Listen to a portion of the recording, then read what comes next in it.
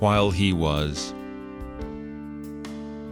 awake, he bled drops of sweat with blood in it. He was up all night with the kangaroo court and in the garden. He was delivered to be crucified. He was in anguish, spiritual anguish.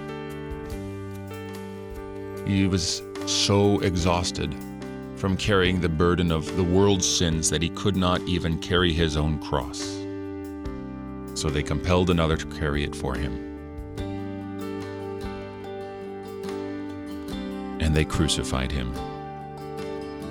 They crucified the King of the Jews, so weak that he couldn't carry his own cross. And yet boldly into battle with sin and Satan and the world he goes,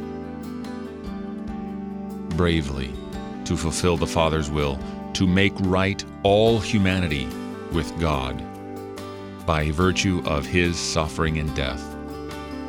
And so you are right with God. Thanks be to him. You're listening to Oratio, part of your morning drive for the soul here on Worldwide KFUO. Christ for you, anytime, anywhere.